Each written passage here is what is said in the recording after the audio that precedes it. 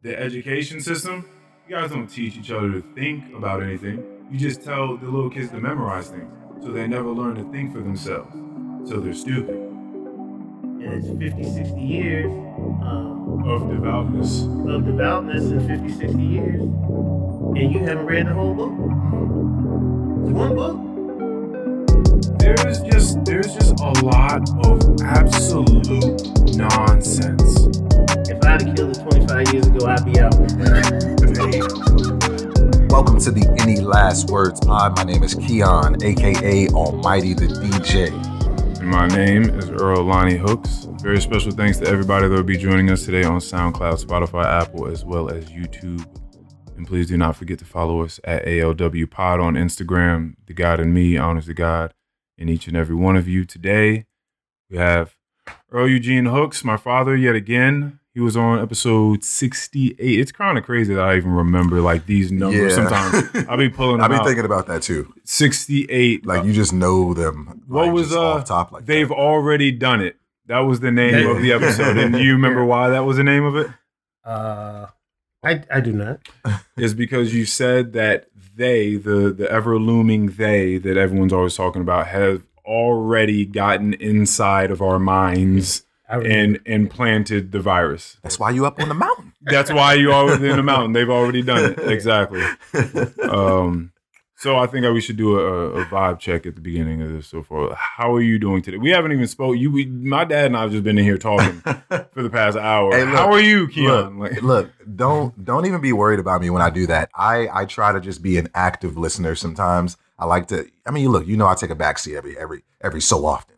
I just like to listen. I like to hear what you guys are talking about. You know what I'm saying? It's not that often that I'm around you and your dad. So it's like, I'm just listening.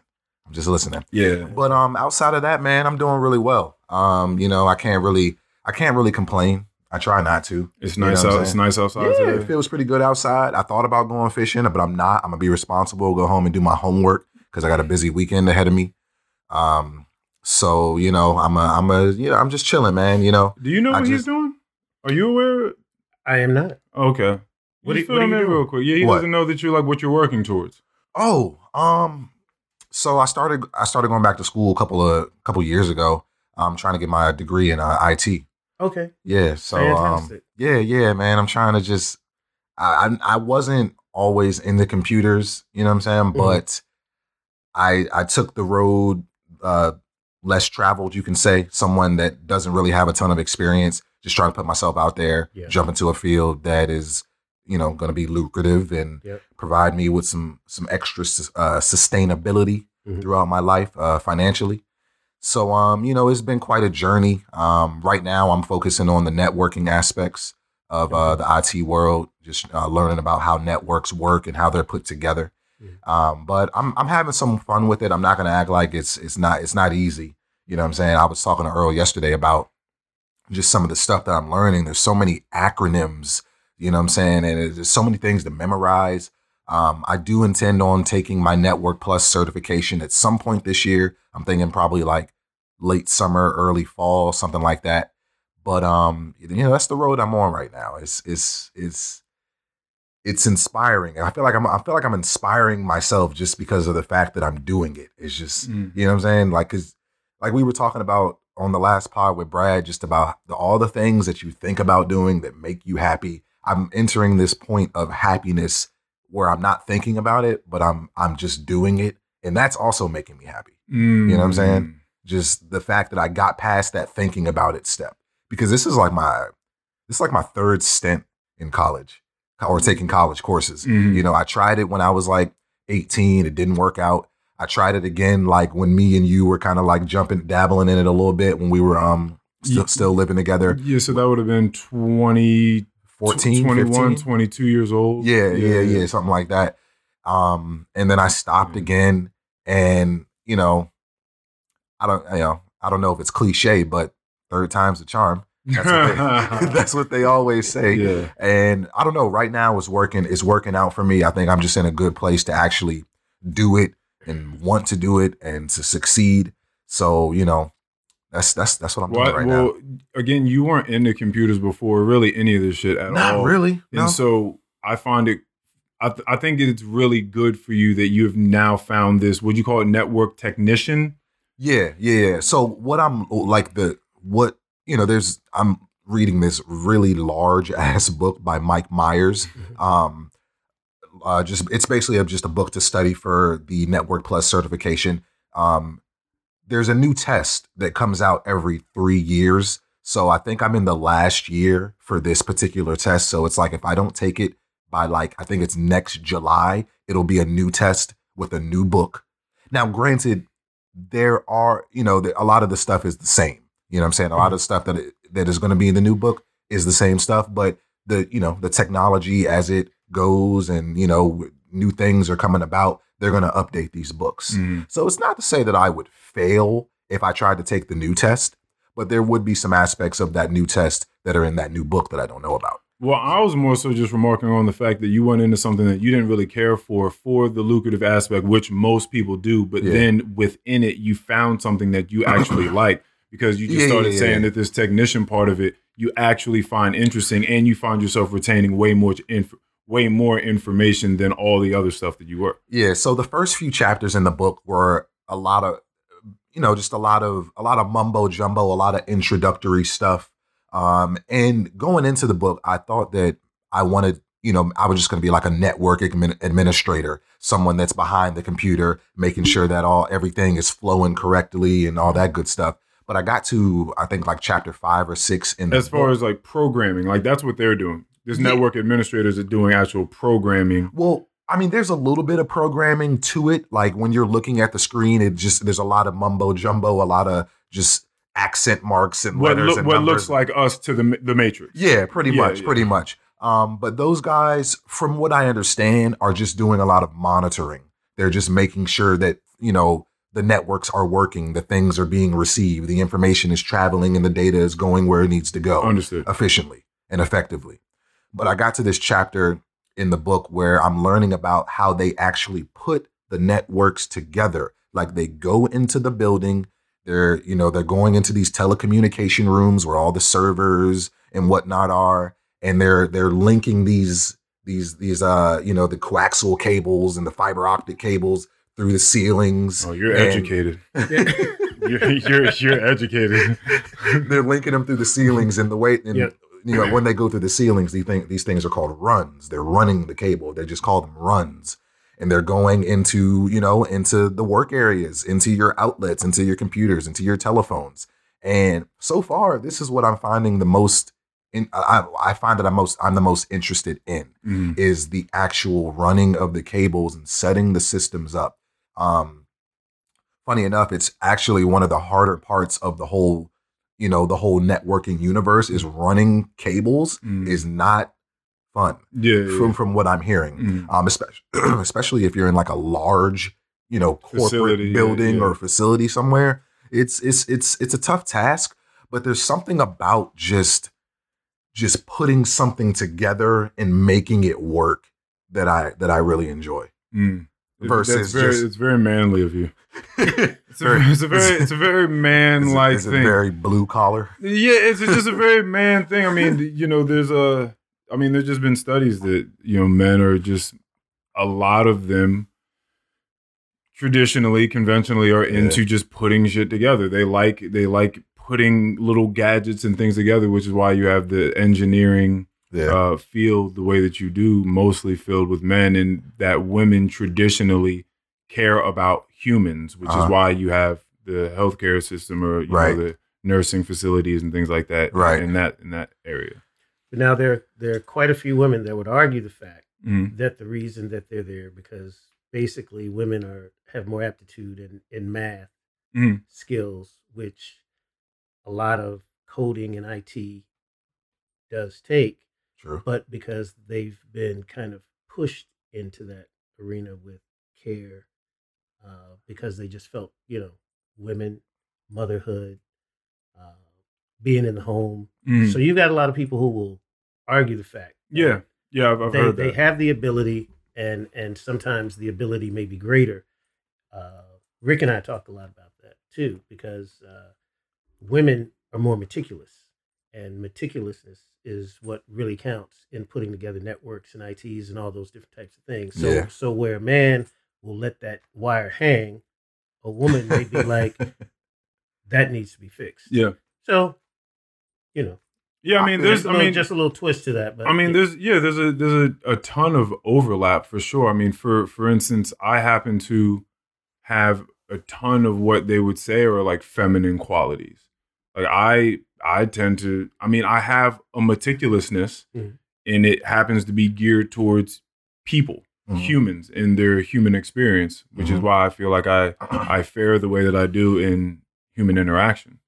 I mean, there's tons of overlap, and there's tons of different factors to take into account. These are conventionally traditional, ideas, but I'm happy for you, Keon. Yeah, it's great. It's great. Thank you, man. Reinventing yourself. Well, not reinventing yourself, but continuing the path. Yeah. I like that, reinventing yourself, because I feel like that's what's happening. I often feel like I'm just like, this butterfly coming out of the cocoon, but unfortunately I was in the cocoon for a long time, like much longer than I felt like I should have been, just in that cocoon, slowly transforming into something better, something more beautiful. But the fact is that I did it very slowly. Now, granted, maybe that's what should have happened. Maybe that's what was supposed to happen. Maybe I needed that time to really figure myself out. And that's all good. But what I'm not trying to do is just rush anything. You know what I'm saying? Yeah. I'm really trying to be patient with this whole process, because I'm not a full-time student, because I don't really have the time to take 14, 12, 16 credits. It's just not going to work for me in my life right now. So I'm trying to just not take any of that into account and be mad at myself for anything like that, because I want this to move faster. But I am very happy with what I'm doing, though. It feels really good to just be elevating myself, elevating my mind, learning something new. Like I'm more open to it now than I've ever been. So we should pan over and ask you how you're doing. I'm fantastic, especially sitting here with you and Keon having a discussion. Yeah, you weren't here last time, Keon, so you didn't get to do this. So didn't get to do it. You weren't here. Yeah, it happens. Life happens. I don't know why I wasn't here that day. But the funny thing is you weren't here, and we talked about you not reading books, and we're here today, and you're reading books, big, thick books. Yes, so I am. I am. Look at the change there. You know what? I really do. You want to have this conversation? There's a part of me, a part of my brain, a part of my soul that's just like, Keon, pick up a damn book, just a book, just not one that you have to read because you're taking this class. Just pick up a book. Pick a book, just a book. You know what I'm saying? But there's the book. What's the book that we were talking about that Shippy was telling you about? Outwitting the Devil by Napoleon Hill. Yeah. So Earl put some excerpts. Am I saying that? Excerpts. Yeah, excerpts. And from the book. Some syrup. You put some syrup on it? The C comes after the X. Look, it's not a word that I use often, so I had to, But he put some pieces of the book. There you go. In our group chat. And some of the stuff that he was talking about, I was like, you know what? That stuff makes a lot of sense. I feel like I might be able to get something out of this book. So I'm thinking about I plan to borrow the book whenever it's done. Whenever he's done with it. Hey, man. Hey, listen, no one has to read anything. No one has to read anything. They don't have to do anything. I gave you a book a long time ago. I've seen where you at, and it's not a big deal. Like, no one has to read anything. What I will say for anybody that maybe this will pique their interest, again, the Napoleon Hill book, he was a thinker, a vocateur, author, business owner, and mogul, really, of the early 20th century. 1938, he wrote this manuscript, Outwitting the Devil. His wife, his family was like, we're not putting this shit out. Like, this is crazy. You talking about having conversations with the devil. We don't know if this is some higher form of consciousness that you feel as though you've tapped into, or that you feel like you really had some transcendental I don't know, voyage and you spoke to the devil, you're not delineating which is which in the book. So we're not putting this out because it's 1938. Like we're not doing that. Yeah. And then it got passed on just, I think, a couple of generations, but yeah, like no one wanted to put it out in the family. And then it finally came out in 2011. And I was telling him the other day, we went out for wings and I was saying, man, it's a fucked up book. Either you read it and because at the end of the day, the devil's talking about how it has 98% of people in its grasp. Okay. It's a lot of people. That is. And so the question you have to ask yourself is, well, am I a part of the 98%? Statistically speaking, I would be, right? Or am I part of the 2%, which he calls non-drifters? And you have the drifters. Now, if you're not willing to have an extremely honest conversation or a look at yourself or a look at the nature of human beings, that book is not going to be fun for you. It's not going to be fun for you because it's like 250 pages. They very, very concisely put down its interview style with the devil, okay? Or in another way, half of all of the energy in the cosmos, half negative, half positive. And its interview style, you have this devil telling him all of his clever little tricks in all of the ways, in all of the ways that the devil or this negative energy, this just sorry about that. That's fine. This maleficent energy of the universe grabs a hold of people.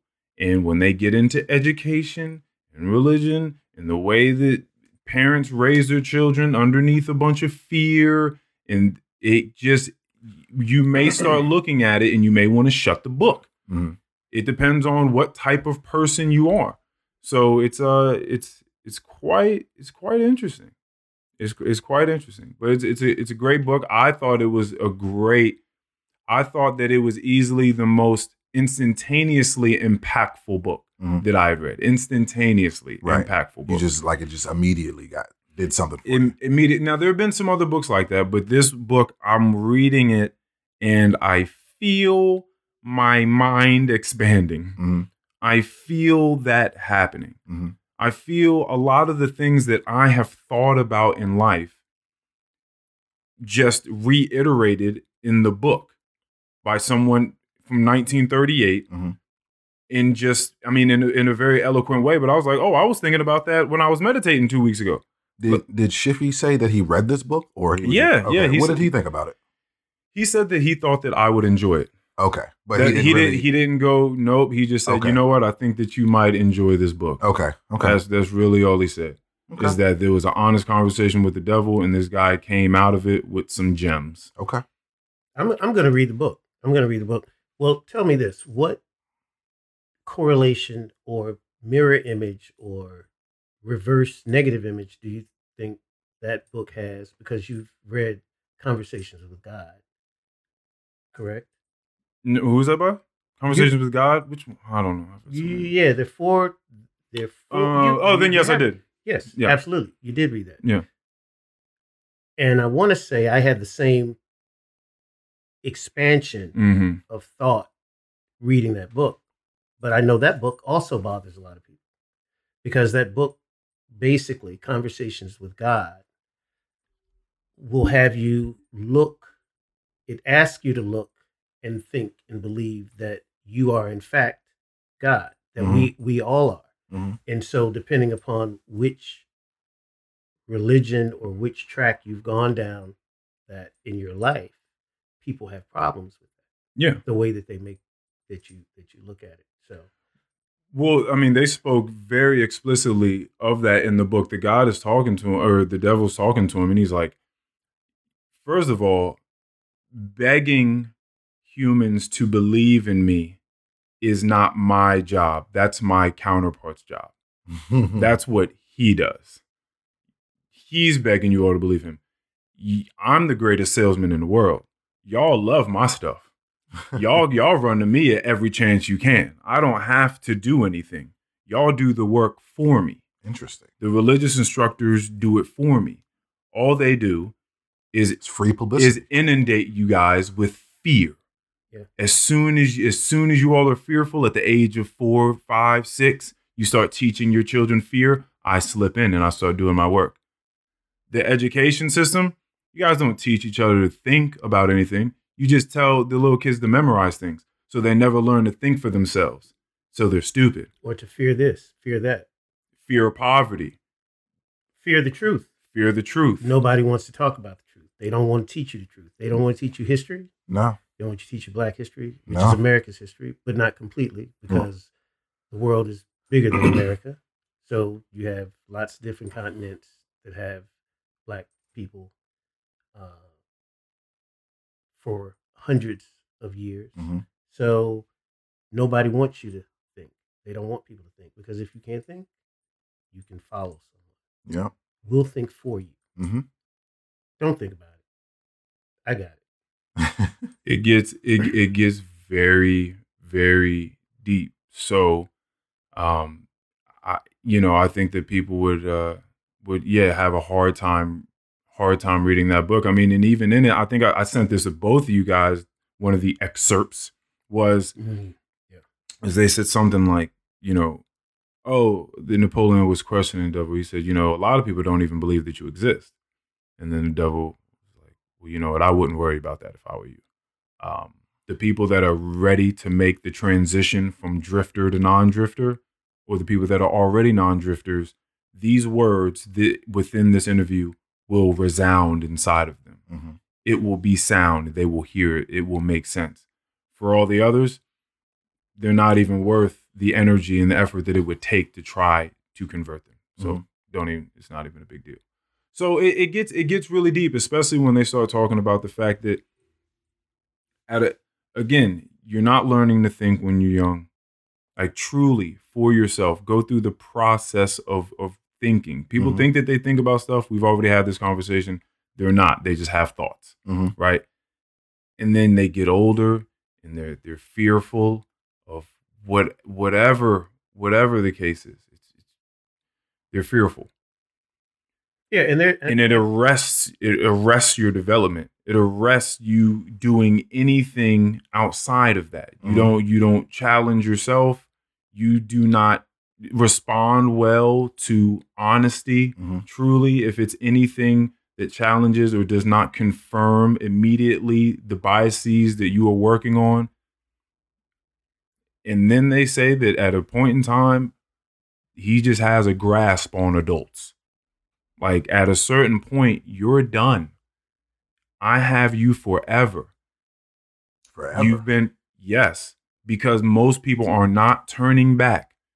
Oh, because when you say a grasp on adults specifically, you're saying due to the fact that they're old, you've been here too many years. Anything about themselves. Exactly. You've been too fearful. You've been too set in your ways. No one ever taught you to truly think for yourself. You've just been inundated, doctrinated. You're done. You're mine. Well, a part of thinking for yourself also is having the ability to take action on your thoughts. But that's what a lot of people don't do. They become fearful that their thoughts are incorrect, that there's an incorrectness to the way that they're thinking because it's different than the way someone else thinks. Or what they were taught to believe. And so when you don't move on that action of your thoughts or desires, wants and needs, it becomes a problem because you become paralyzed. That's what it is. Paralyzation. Yeah, so that was another thing, and that was another point of the fear that he uses, critique. He was saying to Napoleon Hill in the interview, I don't even have to worry about this book coming out and you enlightening people because you're not even going to put the book out. That's in the middle of the book. You want to know why I'm not worried and why I'm able to just have this conversation with you, Napoleon? Because you're not even going to put this book out. You're fearful. You already know everybody was fearful of putting the book out. For him to write a book like this, like to basically channel the devil and what the devil would be saying in that moment to that question is like, I'm curious to know about this man's state of mind. Like that's got to be an interesting place. It sounds like you're on the road to reading a couple of books. Well, I mean, I've thought about you recently, Keon, when I've thought about the books, because I just read 2 books in the last 2 weeks. one maybe like a month before that. So I've read up to like I think 3 books now in the year 2022. All great books, by the way.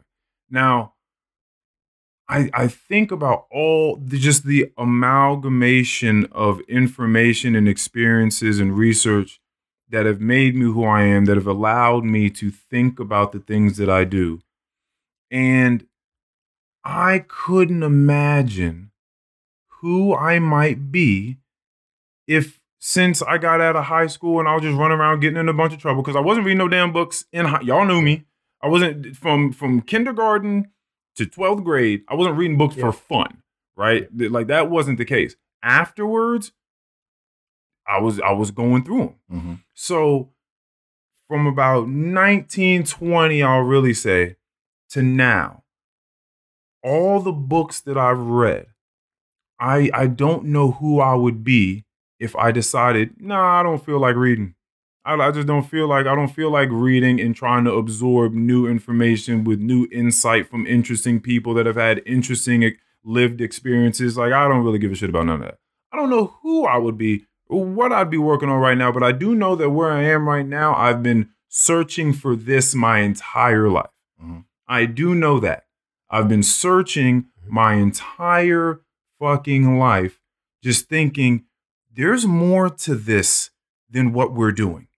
I know that. I feel it. I know that there's more to it than there's just this get up and go sit down over here and then get up and go over there and do what they tell you to do over there and then go over there. There's more to this than that. And so I just have recently, literally the age of 31, just got to a place where things clicked. Mm-hmm. Weirdest thing in the world. And when this sort of actually correlates with you saying, Earl, you got to go travel. There's something in there that you feel like I need to do. And because you think that I don't know, I don't really know exactly what you think, but you think that I need to go travel and I need to go see some things outside of this room and outside of Manassas and outside of the mountains that I go to. Like, I need to go see some things. And I respect that. We've had this conversation a million times. We don't need to go through it again. But when I think about all of the books that none of my friends will ever read, ever in life, I just say, okay. And I continue on about my day. Okay. But I've definitely thought about you recently because I knew you were coming. I knew that we had that moment about him not reading books. Again, I had a just overwhelming sense of gratitude for all the books that I've read and all the things that it made me think about and who I've become as a result of it to some degree. And I hope that at some point you do find a book or a set of books that means something to you that you can find. Is it an issue for you? Because I know it is for you to some degree. How is you all's focus? If I can ask you that question, what do you think of when you think of your level of focus? What it takes for you to focus? What that focus is like when you're reading a page? Do you just read from bottom to top and then have no comprehension at all to what the fuck you just read? So you have to go back to the top of the page. Like what's your issue with reading, do you think? I think it has a lot to do with just my interest in what it is that I'm reading most times. Okay. Because a lot of the things I felt like I've read in recent years has just been things that I've had to read for a certain something. Right. You know what I'm saying? So I don't know. I think it would just take something really interesting that comes across to me that's going to make me like, okay, like this is it. Like, this is something I'm really paying attention to, something that I'm really taking interest in general. But do you know what those things are in life? Because there's a book for everything. Well, here's the thing. Like, I know what I like, but I don't want to just go get books about things that I like. You know what I'm saying? Things that, like, I know that I'm going to be more interested in the book itself if I'm interested in the book itself and what it's about. But I feel like there's got to be more to books than me just reading about things that I like. I can go out and I can read a book about fishing. I can read a book about hiking. I can read a book about, running cables. Cables. Well, you know what? But it even may be that something along the evolution of IT, of how, it came from where it was to where it is now. Mm-hmm. There's a good show on HBO right now with I'm not going to even be able to call Carl Icahn, big investor, and he just talks about how this guy just saw things differently, and he started learning the market and how things moved. But he was more interested in the correlation of they just had a problem in Alaska, let's say, as an example.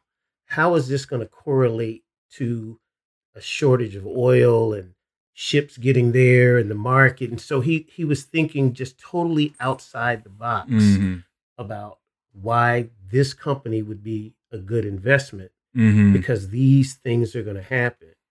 And they said he just really thought outside the box years in advance. And the reason I say that with reading is because you're describing the love that you're getting from studying IT, from taking these courses and all these different things. And it could be that it's something outside of the box of the things you love, like fishing. You don't want to read a book on fishing. You may not read a book on IT, but maybe the evolution or the correlation or because I'm certain there's information and books out there on how IT affects wildlife and fishing and running cables through the ground and all these different things, but it's things that you're involved in. Right. Something that's in the realm of it. It's something that's in the realm of it. A fish, migrating this way because, at some point we're running a whole bunch of electricity through the ground. There's so many different things that I think are out there. It's just what becomes plausible to you and what will attract your attention. That's what it is, because I think, a lot of times we talk about people don't read. And, people read, but now it's a book. So it's got to be a book. It could be that audio becomes your thing. Maybe you want a book read to you. Maybe you want to listen. Maybe that captures, something in you. I don't know. Yeah. But I'm just making the point. I think we're all different. When I read, I'll find myself reading something over. If I think there's something that I missed because my mind will wander, I'll come back and I'll read it again. So depending upon the subject or the topic, it'll take me longer to go through a book or magazine because I want to make sure that I'm kind of digesting everything. And I have a habit of then thinking about something that I've just read that's caught my eye. So I may be contemplating this paragraph or this page. And so I'm not even continuing on, to the next page because I've got to contemplate this and grasp it fully before I can move on. So, but it sounds like that book is going to be something that captures me. And I'm probably going to be doing the same thing because it sounds like I'm going to be contemplating so much of it. So it's going to be a long read.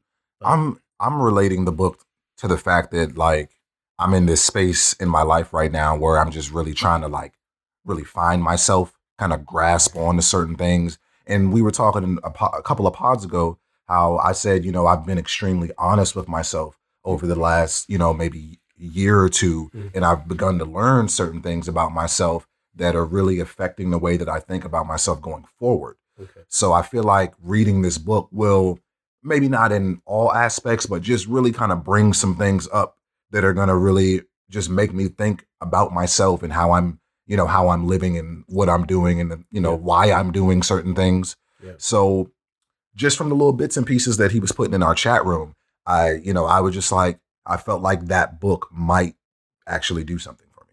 Yeah. So, it's going to, a book like that, just in him describing it, is going to make a lot of things happen. It's going to make you think how the subject matter relates to you. I'm going to be thinking how the subject matter relates to me. Yeah, definitely. Then you're going to be looking at your family. Yeah. You're going to be looking at your friends, everybody around you. Yeah. Like, where are you? Where are you in this space that I'm reading about? If I'm accepting it and understanding it, But we have discussions like, sometimes people they'll just throw all of it out because they don't want. People have spent too many years in their life moving towards their belief, learning what they want that what they want to learn, what they believe. And so that's why it's sometimes very difficult to have conversations with people about religion and faith. If people have been going to church for 50, 60 years and they believe, and because in a conversation where you may be trying to express something different or get someone to think about something in a different way, they may not be receptive to it, because they've spent a lifetime, believing in this. Yeah. And no one's going to come in and tell them anything different, and it's 50, 60 years. Those might be of devoutness. Of devoutness in 50, 60 years. And you haven't read the whole book. Mm-hmm. It's one book. It's 50 years. I mean, I read slow because I'm contemplating things. Right. I'm just making the point that it is a continuation. That's funny. And depending upon how you look at it, and I hope people won't say. I mean, but this is to get people to think. Yeah, basically, and that's what we're talking about, getting people to think, because it's a continuation, and you have to look at everything for what it is. And faith is faith, and faith is business. And if you can, disconnect them, show me how it gets disconnected. I don't understand. There used to be people that stood out on the street, and you could catch them preaching all sorts of different types of things. But it's become it's become a business. Yeah, it is. And so anytime that someone is trying to get you to continue in something that involves your time and your mind, you need to be able to ask questions. And I just don't know, because when you go to school, it's a learning experience, right? You're reading, you're asking the professor questions, you're asking. Mm-hmm. You're trying to get the understanding. Mm-hmm. To back and forth. And you would think that it's going to be the same thing. There needs to be understanding. And when I speak to some of my friends who are from other countries and so forth, I just want them to explain to me.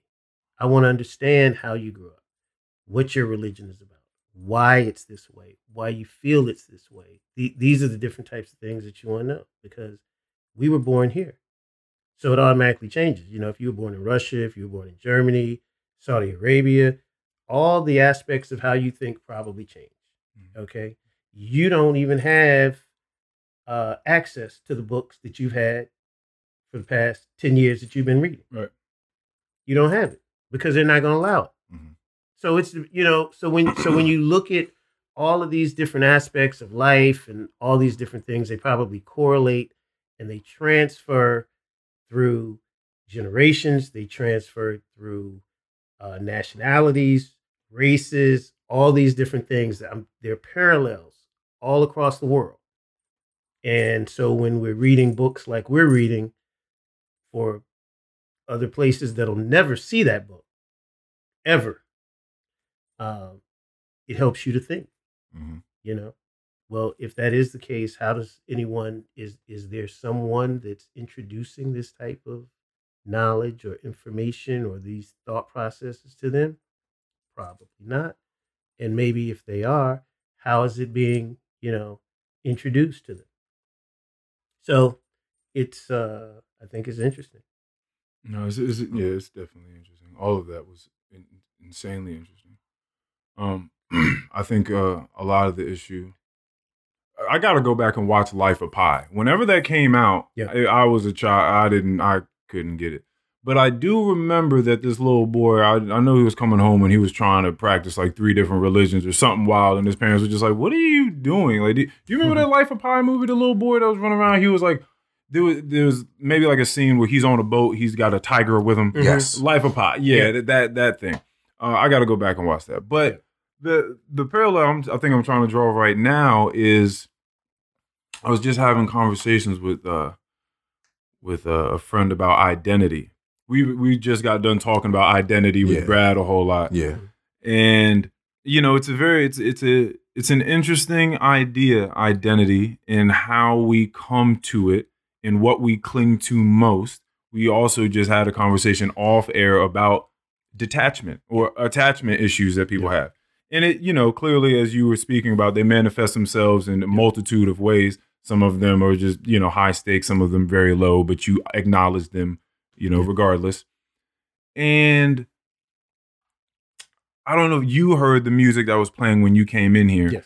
But I just came across, I was in my yoga studio the other day, and they were playing some beautiful music towards the end. And I had a request. I was like, yo, you got to tell me what the name of this song was. They were speaking in a language I don't understand, but I need the name of this artist.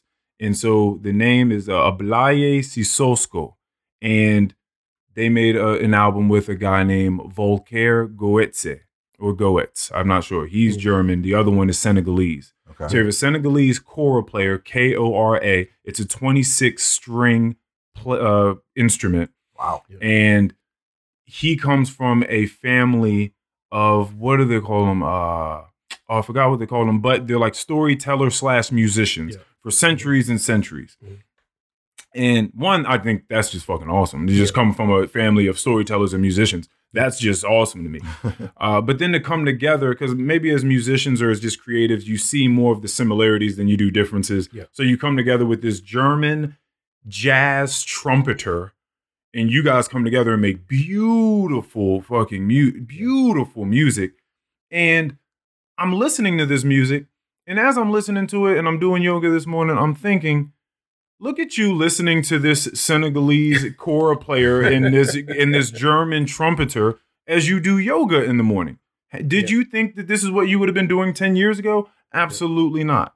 And a lot of what I've been gifted and something I kind of pride myself on is the fact that I'm going through this life and I get pulled towards something in it, resonates with me. Yeah. And I go over there and I get it. And then I discard what I don't need, what I don't like, and then I keep it moving. And I keep the journey going. Then I grab something over here, and I grab something over here, and I keep doing that over and over and over again. Yeah. And what I think what a lot of people do, what I have found, and this is when people kind of get boring. Or matter of fact, this is what the essay that I wrote, Originality, was about, is you could have the conversation of there's nothing original anymore. Like that's done. Another way of saying that is there's nothing new under the sun, right? My idea of originality in any sense of the word these days would be grabbing from as many things as possible and then rendering them creatively into your own thing. That would be its own originality. So when you come across extremely unoriginal people or just boring people, you feel like you've seen this person 7,000 times in your life. I think that's when people are going around their journey, they're walking, they find something that resonates with them, and then they jump in it. And they never leave it. They stay right there. That's that one thing. Or maybe they're flexible and strong enough to have some of that goo strapped to their leg and they can grab one more thing. And now they're this and that. But that's where it ends. And there's so many things out there. There's so many things going on. And so I think that we just too wholeheartedly and foolhardy strap ourselves to these one or two things. We call it our identity. And then you're just stuck there thinking those things with those people for the rest of those lives, those years that you have. And then it just with time just becomes solidified. And then in your mind, that solidification is consecration. So it's now a sacred solidification, right? Like this really means something. This is really what it is. And what that really is you stuck in an echo chamber, a vacuum. And you're not looking to the left or the right or questioning anything anymore. And then that's it. That's it. And then so that's when you just unless you're forced to. Unless you're forced to do that thing. Unless you're forced to come out of it. Oh, unless you're forced to come out of it. Yeah, and that's where people have difficulty. That's where it gets scary. Because the book we're talking about or the conversations we're talking about, Yeah, that's a jarring. I mean, to have your cage rattled like that. You've had 95, maybe 100% of your beliefs, encased in this one entity. Yeah. Yeah. So it's like it shakes your whole reality. Yeah. See, that's why psychedelic drugs are. That's why they are what they are. Mm-hmm. Yeah. Because then you can break out of that and look around at stuff and be like, oh, none of this shit is real. Yeah. Yeah. Yeah. Oh, we're just playing some game. We're just telling each other stories all day long. That's what we're doing. And the book, when I guess I mentioned it to you, Busting Loose from the Money Game. Yeah. You mentioned that. That's it. That's the book. Read the book. But give the listeners and Keon a little bit of it, just a little something. So Busting Loose from the Money Game, kind of forces you to identify these eggs, and these are eggs that need to be broken. These are things that you've put your belief in, and you hold so dearly that it keeps you from moving forward. Now, when you listen, the name of the book, Busting Loose from the Money Game. Yes, it is talking about money. It's talking about money, but it has such a broader meaning. And people, what he explains is that what people do is they believe that there is a finite amount of money. Now you can, is there a finite amount of happiness? Is there a finite amount? It's not, but people do this. You look at your bank account; it's $50 there, right? I mean, it's $50, and you look at it, and all I got is $50, and this just is in your mind. It's just running around in your mind. All I have is $50. All I have is $50. Well, no, you can put how much ever money you want there, but it's going to take you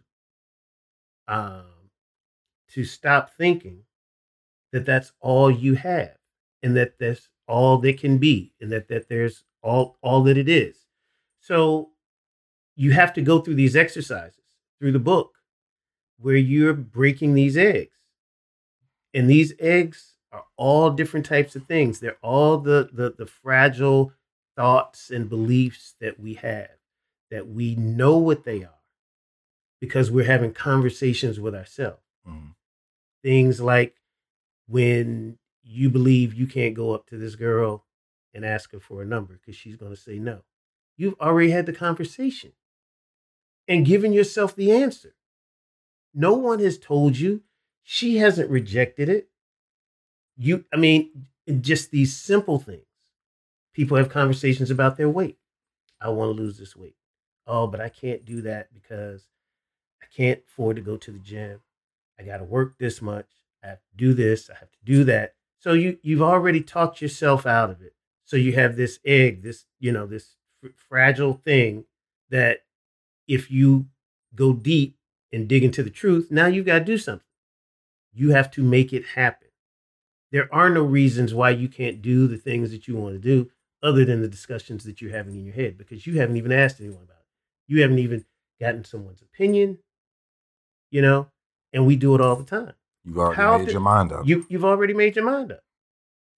And so that is a huge part of the problem. And that's why they say busting loose from the money game is deciding that you have infinite possibilities in terms of bringing wealth into your life, happiness into your life. And they go through everything. They go through the happiness. They go through the wealth. They go through problems that you're having in your marriage. Just all these different types of things. You have to crack these eggs. Mm-hmm. And people don't want to crack the eggs. These are fragile things that they stack and they start collecting them. And they collect them and they don't want to go in them. And don't want to break them. You break all the eggs, you're free. Okay. To move forward. Yeah, but think about how scary freedom is. Like true freedom for people is terrifying. Yeah. Like some people want to just be told what to do. Some people just want to live in that. Like, what am I going to do if I break all these eggs? Yep. Now I got to do what? Reinvent everything? I got to think about everything over again? I got to, like, I'm not fitting to do that. Yeah. Got to jump out here and just start doing everything on your own, thinking for yourself. Yep. You know what I'm saying? That is scary, especially if you're not used to doing that.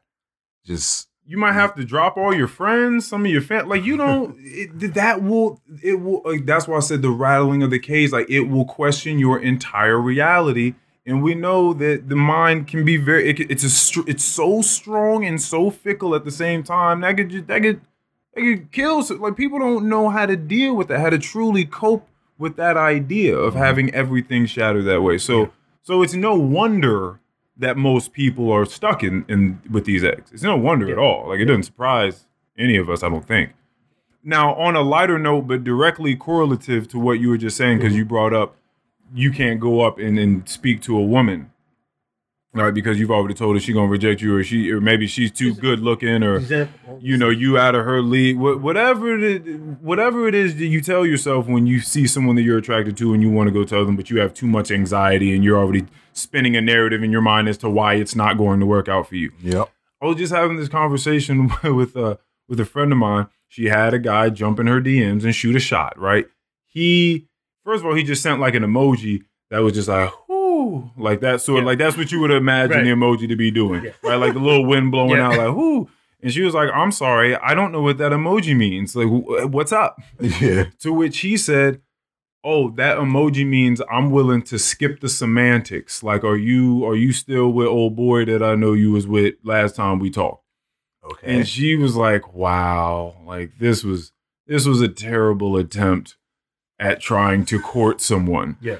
Right? Now, maybe that sort of thing works on someone else, right? But I'm sure it does. I'm certain of it, right? I was telling her, I was like, you know what, man, don't listen, man. I feel for the guy.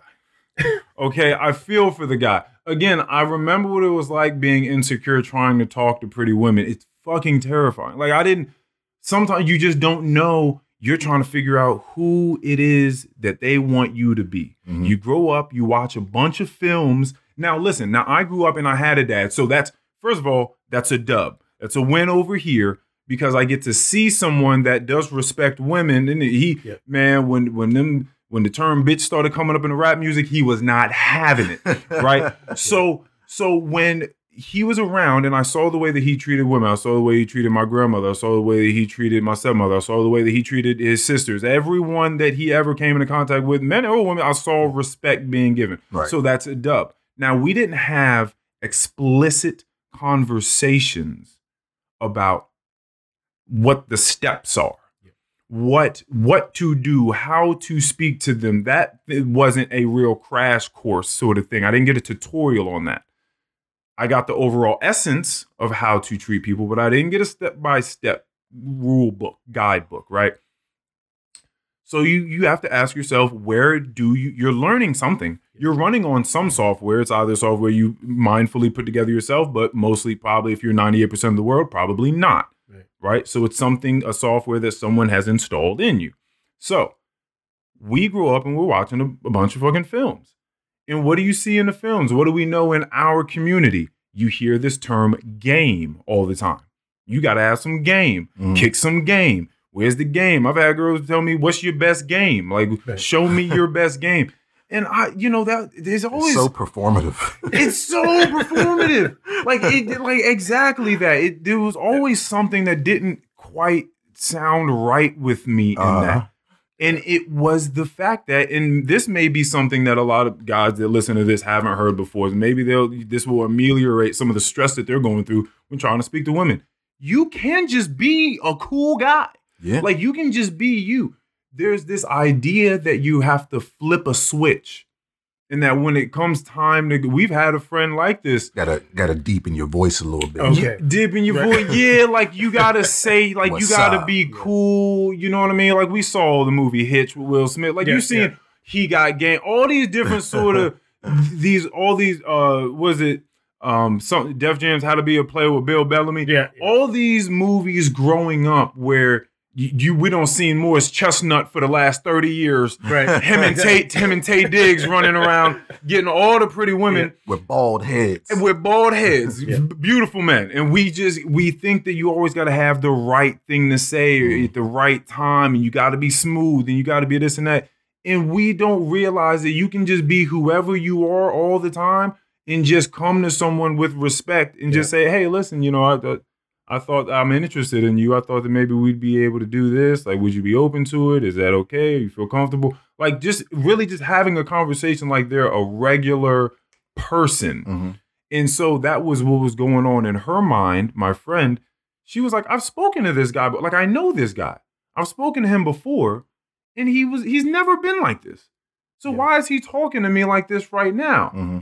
Like, he's usually a cool guy. He didn't read the room. And I've heard before that usually people will be much better friends to you if there's zero chance in their mind that they could have a romantic relationship. Yeah. Because once that's extracted, then they're just them. It's just like, okay, cool. We can just hang out now. All that stress is gone. Like, now I can just hang out and talk to you. Like, you can be that person and still attract people and court people. Yeah. So it's just a very interesting, this is one of these eggs, especially amongst a lot of the guys that I have grown up knowing, that you got to have game. You got to know, I don't know, how to be the smooth dude, the smooth talker. And it's really not that. Yeah. It's really not. Maybe at a younger age it is.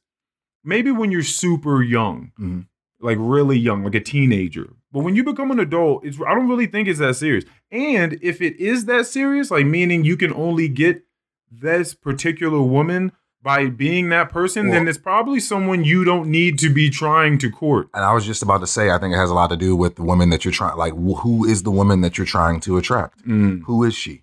What is she like? You know what I'm saying? Like, okay, so you're going to fix yourself up to be this certain person, but how do you know that that's what she wants? You know what I'm saying? Like what? Narratives. Stories, eggs. Yeah. And maybe if he got the response that he wanted, then that's the woman that he wanted. If you don't get that response, then it could be, or again, you're being someone that isn't true to you. You get the response or the result that you want, and then now you're in something with someone that is looking at you as someone else. Yeah, I think it's really crazy for you. Like, especially if you already know this person, you've spoken to this person, you're maybe decent friends with this person, for you to just try to switch it up and be someone else. And then what do you think? They're not going to look at you and be like, what are you doing right now? What is this? But that's what's interesting. Like, that's what's awkward to me. You calling me out on it. Like, knowing that this isn't the person that I am and I'm coming at you like some fucking clown right now. That's what's crazy to me. Dude, I don't know, man. It's I don't know. It's insanely interesting to me, though, the way that people just interact. I mean, that's the most interesting thing to me, is the way that people interact, the different social situations and the circumstances at play that manipulate all the factors and turn people into different people in any given moment in time. It's extremely interesting to me. I love watching it. I've said it on here a million times. One of the things I love most is just talking, mostly to women, about their experiences, like on dates and stuff like that. What's going on? How people are? What tactics they're using? Tactics. Yeah, man, they are, dude. You've been with Antoinette for a long time, so you don't forgot. But there are tactics. There are people putting together strategies, game plans when they go out places. That is for real. I just got done talking to a friend, and I'll let you know who it is when we get off here. But I just got done talking to a friend that he doesn't like to drink. It's not his thing. That's not his vice. Right. All right. But when he goes out, so again, you have to ask yourself the question, who are you going after? Why are you going after them? Right. But this person, I don't think, they're not thinking about these things. So they're going out, they're going to places, they want to drink. They want to drink. Why? Because they know that everyone else at these places, these lounges, these bars are going to have a drink in their hand. So they don't want to be the quote unquote weirdo that's sitting around with no drink in his hand, trying to talk to people that have drinks in their hand. He's like, that's weird. Right. Like, I want a level playing field, quote unquote. I don't want to be talking to someone that's even tipsy while I'm just completely sober. I get it. But I don't think that, like, if you explicitly don't drink, like, I feel like you can still kind of, like, you got to be able to channel something inside of you that's going to allow you to have a good time. without the drinks. Get you a cranberry juice and ginger ale. Is it about hold on, wait, no, because we can't do that. No, we can't do that. But is it about the drink? Is it about the alcohol, or is it about just having a drink in your hand and fitting in? No, it's about both. You can't just have a glass of water. He said cranberry and ginger ale because that's deceiving, and it makes it seem as though you have an alcoholic drink in your hand, but you don't. Now, you don't want to come off as though you drinking, but you not drinking. You don't want to do that. Well, tactics. Tactics. That's not a tactic. How's it not a tactic? Because that gives you a chance when you're having a conversation and somebody says, "Well, what are you having?" And you can say cranberry and ginger ale. Okay, but you feel as though you couldn't get to that point without the cranberry and ginger ale. No, absolutely you could. I'm just saying because I was following up on what Keon was saying. Is this more of a fit in, being comfortable, sort of situation? What happens when that girl that you're talking to that seems to be interested in you is like, hey, this round's on me. Let's go to the bar. Then what? I'm having cranberry and ginger ale. I'm having cranberry and ginger ale. And so if there's a disconnect there and there's now a neglect or a repulsion in her because you're a sober weirdo at a bar, then that's what I'm saying. So I no longer want to talk to her. If that's how she's coming off to me, that I'm now a weirdo because I'm sober, but I would still like to get to know her, I don't want to talk to her anymore because I don't want to talk to someone that is thinking that. Exactly. Yeah. Exactly. Yeah. So that's what it comes down to. Nah, I feel you. Bro, that's why, and a huge thing in this book, the power of definitiveness, which is what we just say today as intention or being deliberate about what you're doing, conscientious about the thing, cognizant about the things you're doing. It's just being true to yourself. That's what it is. Because that's all it is. And if you're trying to deal with other people on whatever level, relationships, whatever, but you're not being true to yourself, be just true to yourself. Even if that's, I know when I go, I'm lying. Just know that you're lying. Just be and just listen. Because if that's who you are, double down. Be who you are. Hold on, wait. No. Wait, I don't know where we're going anymore. Well, I do. Hold on, go for it. Because all I'm double saying, down on the lie. All I'm saying because if that's who you are, this. No. If that's who you are, that's who you are. But that's not who you are, though. No, is the lie who you are? Is that what you're saying? That's what I'm saying. If you are a lie, just no, seriously. Because if you're a lie, you're gonna be the lie. Right, but that's the very nature of a lie is that it is untrue. So that means that it's not you. Listen. If you're going out on Friday night and you had to go to Enterprise to rent a car to go to the club, so that you got a nice car, it's a lie. That's a real move too. You're just living. That's who you are. That's what you're doing. Go buy an outfit, keep all the tags on, return it the next day. Return it. Women are big for that. I've heard this. I've heard the stories. I've heard the stories. I'm talking about putting tape on the bottom of their shoes because nobody's looking at the bottom of their shoes, so they look brand new. Wow. When they take them back. Wow. Tactics. Tactics. Social tactics. Things that go down. Wow. Interesting. I guess it does get wild. I mean, you got the the little butt lifts, like you got the pants with the butt pads in them. Yeah. Push-up bras that's super. That's old. Like we've been on to that. Yeah. But the butt pads are different. Yeah. What do guys do? Okay, so the cars, the waist trainers. What is this? Waist trainers? The things that they wrap around the waist. This for guys? Well, no. I'm still talking about women. Oh, yeah. Waist trainers. Okay. To give them a taut waist. Yeah, just kind of. Right, that bellows out, right, to get the Coca-Cola bottle thing. Yeah. Okay. What else did guys? They have it for guys, too. Oh, yeah. Oh, yeah, I'm sure they exist. Spanx. Yeah. Spanx. Yeah. That's the thing. All of it. All that sort of stuff, huh? He said double down on the lie. If you gonna lie, be the lie. Just you 100% the lie. I mean, once that becomes part of your personality, you just got to run with it, I guess. Yo, I don't know about this. I don't know if that's what you have to run with, because it's no, it's not what you have to, and it's not what you should. You have a choice. Well, yeah. But that's what I'm saying. So I'm trying to figure out the logic behind the double down on the lie.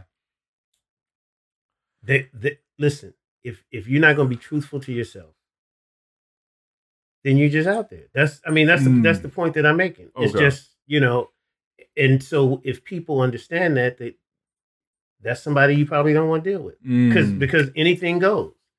Yeah. And so you can just let people know, if you're dealing with me, anything goes. Anything goes. I'm liable to do anything. You know what I might do. Yeah. Here today, gone tomorrow. But we know people like that. Yeah. That's what I'm saying. Yeah. So I appreciate it, because in that way I can stay away. Yeah. It's like, I'm not even going to risk. It's like, I know you. Thank you for telling me who you are. I don't know people that come to you and say, yeah, I'm with like. No, they show you. Oh, okay, that's what you're. Okay, okay. That's what I'm saying. They show you. They show you who you are, so that you can make that decision. Like, nah, he ain't just kind of trying to get over. But I think he's just a get over artist. Right. Thank you. I needed to know that. Yeah, it's very true. Yeah. I feel like that reflects on something that you talk about all the time, where people you want to have conversations with people, or you want people to be able to speak freely so that you know exactly who they are, so you can make the decision as to whether you want to be anywhere near that person or not. Oh yeah, we talk freedom of speech, and then just that I just feel like people should be able to talk so that we know where people are. If I want to raise my child in this neighborhood, because in this neighborhood they do this and they say this, and the only way they can do this and say this is if we have freedom of speech available, so that there's not just we don't quell people's speech and people's expression of themselves, and then you just walking around and you don't know who's who and who's thinking what, and you just walking around blind hoping for the best. No, I want people to speak. I want people to speak their minds. I want them to say whatever. I want them to get on Twitter, have their little rants, say whatever it is they want to say. Because because we gonna get to know who's who. The people that are really trying to have, this is what's wrong with Twitter. This is what's wrong with this thing. Is the people that are having real conversations about stuff and really trying to pick things apart and have intelligible discussions, they're doing this. What we're doing right now. Mm-hmm. They're sitting down with people and they're having discussions. You're not catching none of us on Twitter having none of them Twitter wars. So the thing is you get this very, very strong, I don't know if it's minority, but this very strong set of people that just speak a whole lot of shit on Twitter and whatever other socials, and people think that that's the zeitgeist. People think that that's really what's going on in the world. It's not. It's just a bunch of people that they didn't have time to think. Yep. They haven't thought things through, so they get on there, they're frustrated because they don't know how to express themselves, and they just start having wars with people. Just start spewing stuff. Yeah, everybody that's really, really having intelligible conversations about stuff, they're not on Twitter doing it. Yeah. And I'm not going to stay on Twitter long enough to even try to have that long of a conversation. Right. Because I'm not texting that long with anyone. I'm just there for especially the jokes. that I don't know. Yeah, man. Like I don't know what other people's days look like. I don't know how other people allocate time. And this was something that you were speaking on earlier about you not necessarily having a whole lot of time to be a full-time student and you even said to really be doing this podcast, like you just try to find pockets where you can come out here and do this. I don't know how people allocate their time. What I do know is that people have a whole lot of issues mismanaging their lives, period. Mm-hmm. So I know there's a huge misallocation of time in all different sorts of areas. Mm. And I could not be on social media spending minutes, because I think about minutes as I go through the day. That's what I think about. I get up in the morning, I think I got about this many minutes to do this next thing. And that's going to lead me to this next thing. I'm thinking about minutes in the day, not just blocks of hours where I kind of like roughly want to do something. I'm thinking about how much time I have to do these things, and I'm going and I'm doing them. I don't have 5 minutes to be on Twitter trying to hash anything out with anyone. I'm not spending my time doing that. It's interesting, our relationship with time. Yeah. I find relationship with time to be super interesting. Again, as of this click in my life recently, I find myself with so much more time than usual. That doesn't mean that I'm just sitting around doing nothing. What it means is that there's so much being absorbed and there's so much that I'm doing within the amount of time that I am awake and even asleep. There are just things happening and I am dynamically engaged with them. So boredom is off the table is what I'm saying. Yeah, well, but what you're doing is you're living your life in, you just said the word, dynamic, a dynamic fashion in terms of doing things, moving things, controlling what you want to do. So many people live inside of social media. That's their life. Mm. They truly believe that these people are their friends. It's like this, their, you know, and so I break it up into kind of like pools. You have people who spend a lot of time on social media because they're making a ton of money. Right. Yeah. Okay. For sure. And you have, and I get it. They're on there. They're like, y'all follow me, click on what I click on, buy what I buy, and put money in my pocket. But you have people who like really feel like these people are their friends, that they know them, you know, and that's how intimate they've become because they've spent so much time on social media with them, watching the TV shows, watching all these different things that they feel like these people are part of their life. And so that is their life. I mean, if you took, how many people do you know that if you took their phone and did not give it to them, would try to harm you? No, that's real. I mean, let me tell you something. It's real. Yeah. You know, people flip. If something happens to your phone, the first place you're going is to Sprint store, AT&T, Verizon, something. And yeah, it can be about communication. You have children. I thought about that a lot because I wanted to get to the point where I was just turning my phone off. And the first thing that comes to my mind is the communication aspect. Do I not want somebody to be able to get in touch with? You know, Julian's out of state. You know, just all these different things because you know, that's how people don't call you. Mm-hmm. You know, nobody has my home phone number. You know, people don't even have home. Do you have home phone number? No. Okay, so it's the point that I'm making. So that's the point of contact. And so I've had issues with turning it off. I'm getting better. Mm-hmm. I need to turn it off at night and leave it downstairs. Mm. If I leave it downstairs, I'm not going to wake up. I'm not going to check, you know, my stock or some things I'm doing. I'm not going to check at all because I'm not going downstairs to get it. But those are, people are living, okay? Their life is revolving around the social media aspect.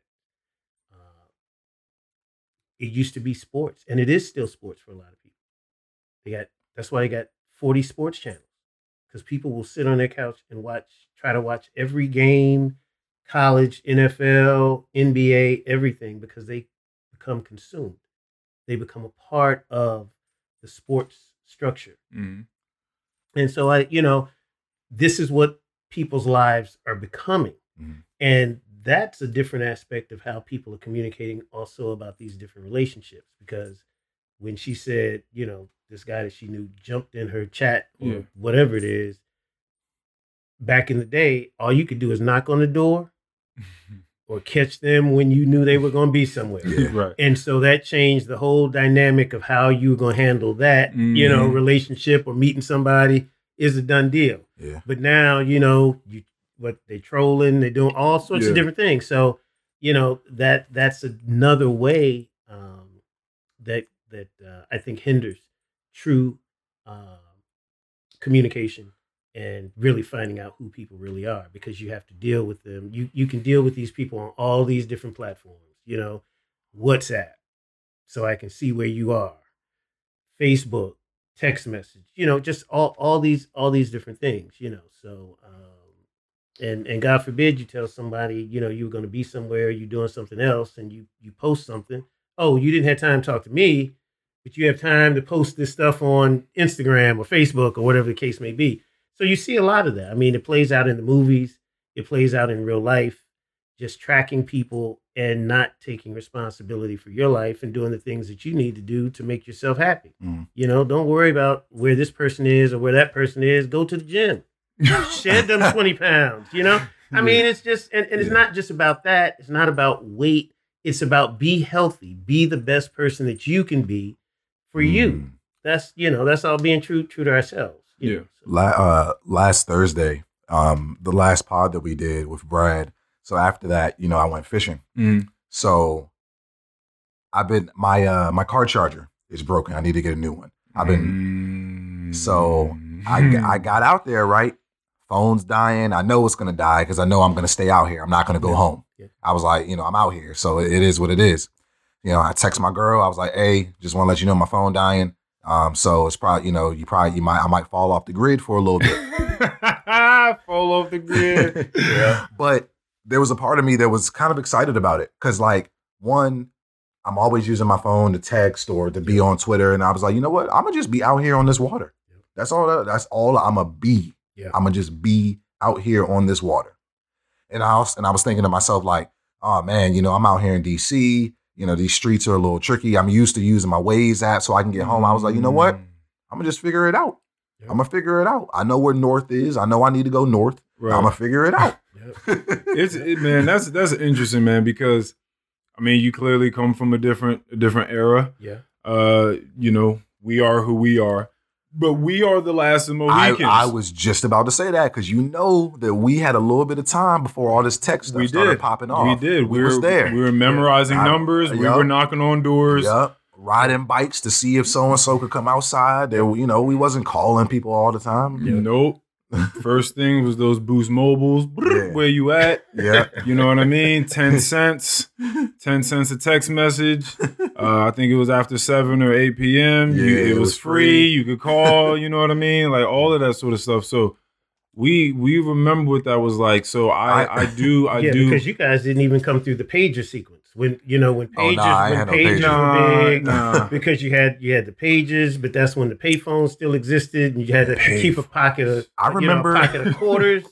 You know, and walking around with a pocket of quarters. You know, hey, that's because you were calling from a payphone. Yeah, cell phone wasn't there. I know people still like the aesthetic of a payphone.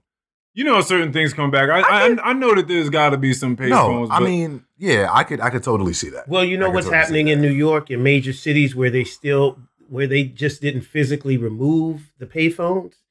They're being used to boost. They're being used as Wi-Fi towers. Oh, so they kept the phone booth, and it just emits Wi-Fi.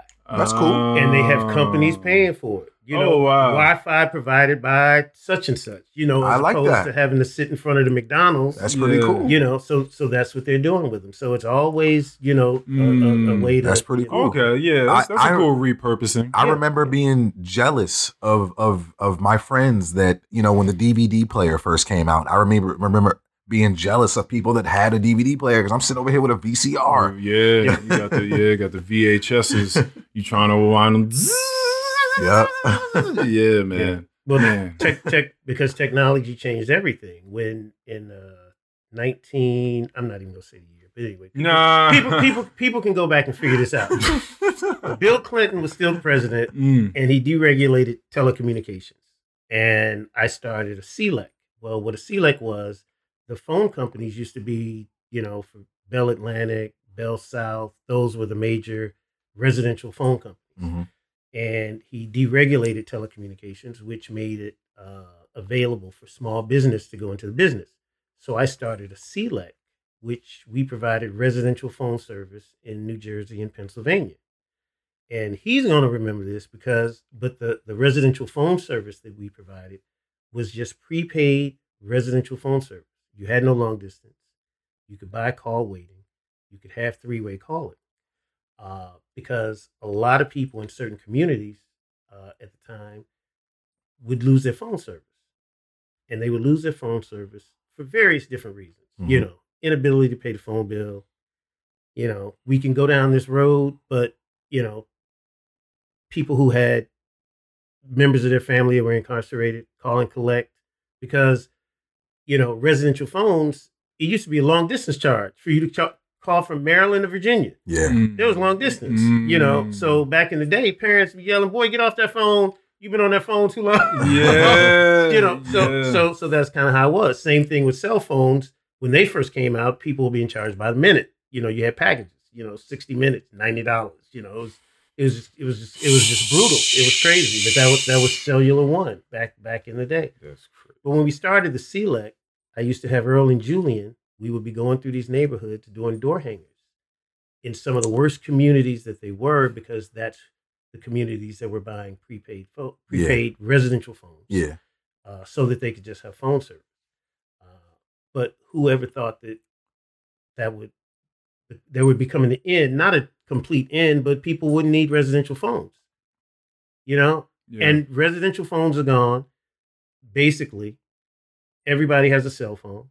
You have typewriters, you know. When I was in school, we did papers on a typewriter. You had to have the whiteout, you know. And so wasn't trying to make no sort of mistakes on that thing. Like. No mistakes. No. I mean, because you're going through paper, you're going through ribbon. Yeah, you had to have a cartridge, right. And once that ran out. But the technology, and that's why earlier, you know, I was telling you, you may want to look at the connection or the disconnection in terms of what you're doing. Mm-hmm. And it can be very interesting in terms of books that you read or movies that you watch, because it's huge. You know, yeah. I was in the pager and cell phone business. I still have about 300 pagers. For what? We talked about this. This is a part of the attachment, the sentimental value. Well, it's more than the sentimental value. But you'll notice that pagers are still used primarily in the medical field. Mm-hmm. Doctors, they still use pagers in the hospitals. Mm-hmm. Because if there's ever an issue with satellites, because they run on different frequencies. Okay. So if there's ever an emergency, trust me, I'll have some communication ability. Okay. You know, but it's just like having the old TVs with the UHF and the VHF. Are you preparing for the apocalypse? Prepared? No. Shit. Yeah. But, okay. It's big. Technology, all of this. It's changing everything. Everybody has so much access. All this access. But what are they using it for? You have to use it for the good. Yeah. Better yourself. It's a lot of knowledge out here. It is. And I think when I was having a conversation with my daughter Alexis the other day, she was talking about how her school, Northeastern, they're just trying to bring more students in, however they can. Like they have a program now where they're sending freshmen abroad for a year. But that's because they don't have the capacity physically to have them on campus. Mm-hmm. Because most schools want you to stay on campus when you're a freshman because you don't know enough about the place. It's, you know, safety concerns, acclimation, all sorts of things. And it's been giving me some thought about how education has been built as a business when we're talking about higher education. And it has become elusive to so many people because of the cost and all these different things. And I think that those walls can be broken. It's one thing to have an experience on campus, life, that sort of thing. But in terms of gaining knowledge, those walls can be dismantled right now. People can gain all the knowledge that they need without spending $50,000 a year, $20,000, whatever it is that you're spending. Yeah, that can be broken down once we break down some other things that are in corporate structure in terms of that's the only way that you can get this job if you have this piece of paper that came from this particular place. Yeah. But yet and still you have people walking around that have way more knowledge and didn't go to any school. Yeah.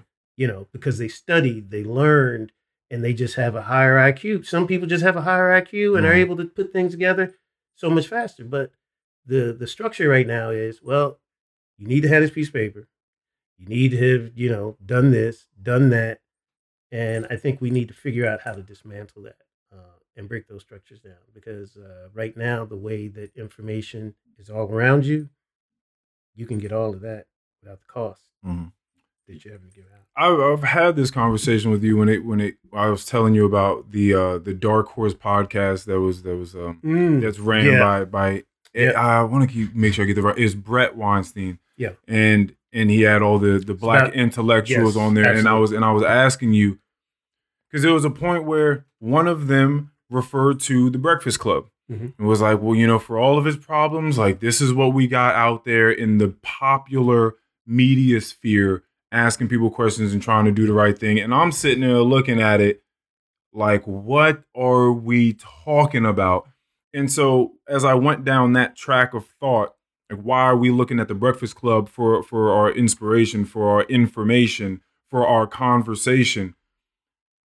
I'm thinking about what we're looking up to. I think that role models, I think that mentors mean a whole lot. So when you say, yeah, we can break down these walls, we have all the tools in front of us right there in our hands at a thumb's press, but what are we using it for?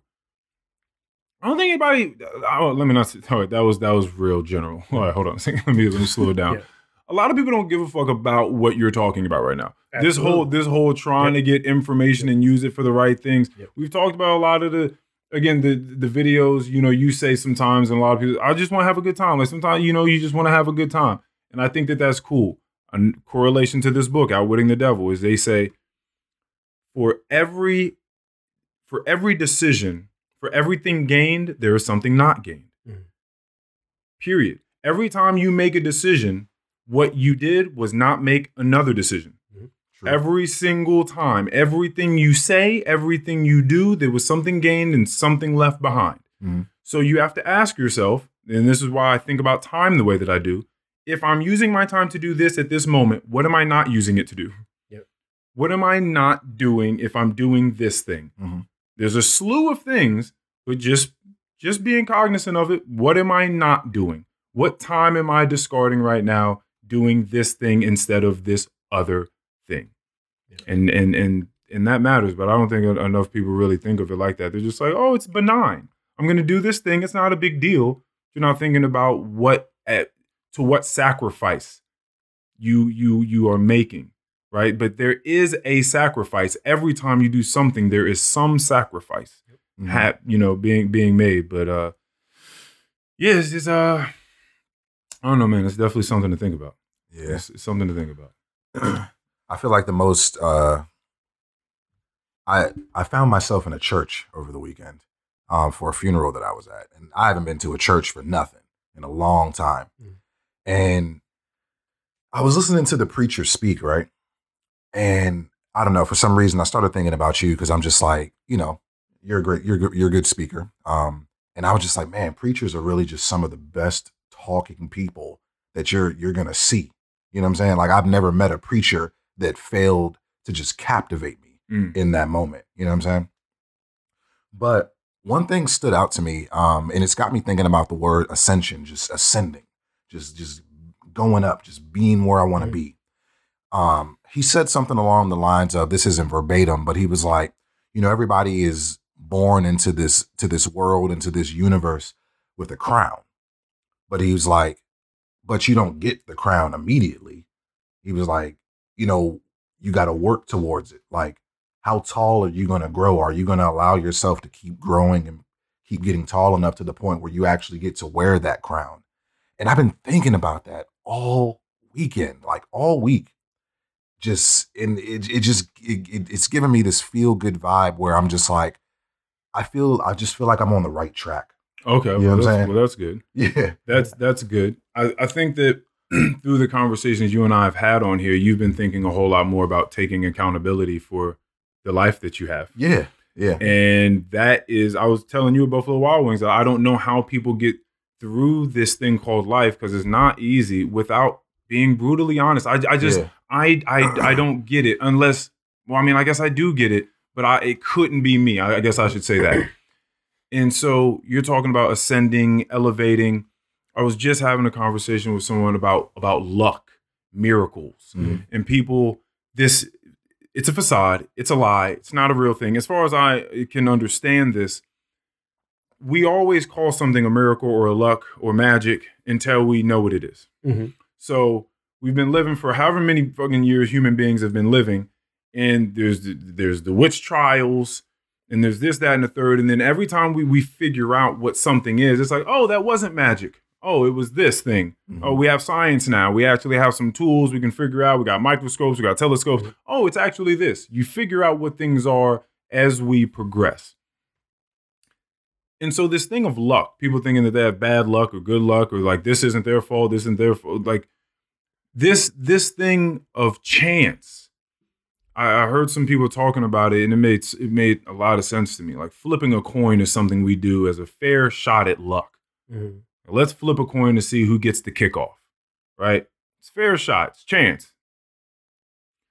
But if we knew how the quarter was positioned on someone's hand, and we knew the force at which we flicked it, and we knew the humidity, and we knew the wind speed, and we knew all these things going on, we could conceivably predict where that quarter is going to land. Yeah. We just don't know it, so we call it luck. And so that's what luck really is. We're just dumb and or just, eager to believe in something, or just unknowledgeable, really. It's really what it is, just ignorance, honestly. And so we call things luck. And so this ascension, this elevation that you're talking about, and the way that you've felt about it in your life particularly, really comes from you, one, having the partner that you have, and you guys having the conversations that you're having, which, pull the mirror back so you can look at yourself honestly and think, oh, shit. Oh, I'm not as cute as I thought I was. I guess I got some stuff I need to work on. But it's not until you do that you can start elevating. You stop thinking this is just luck. This is by chance. This person has this because of this. I don't have this because of this.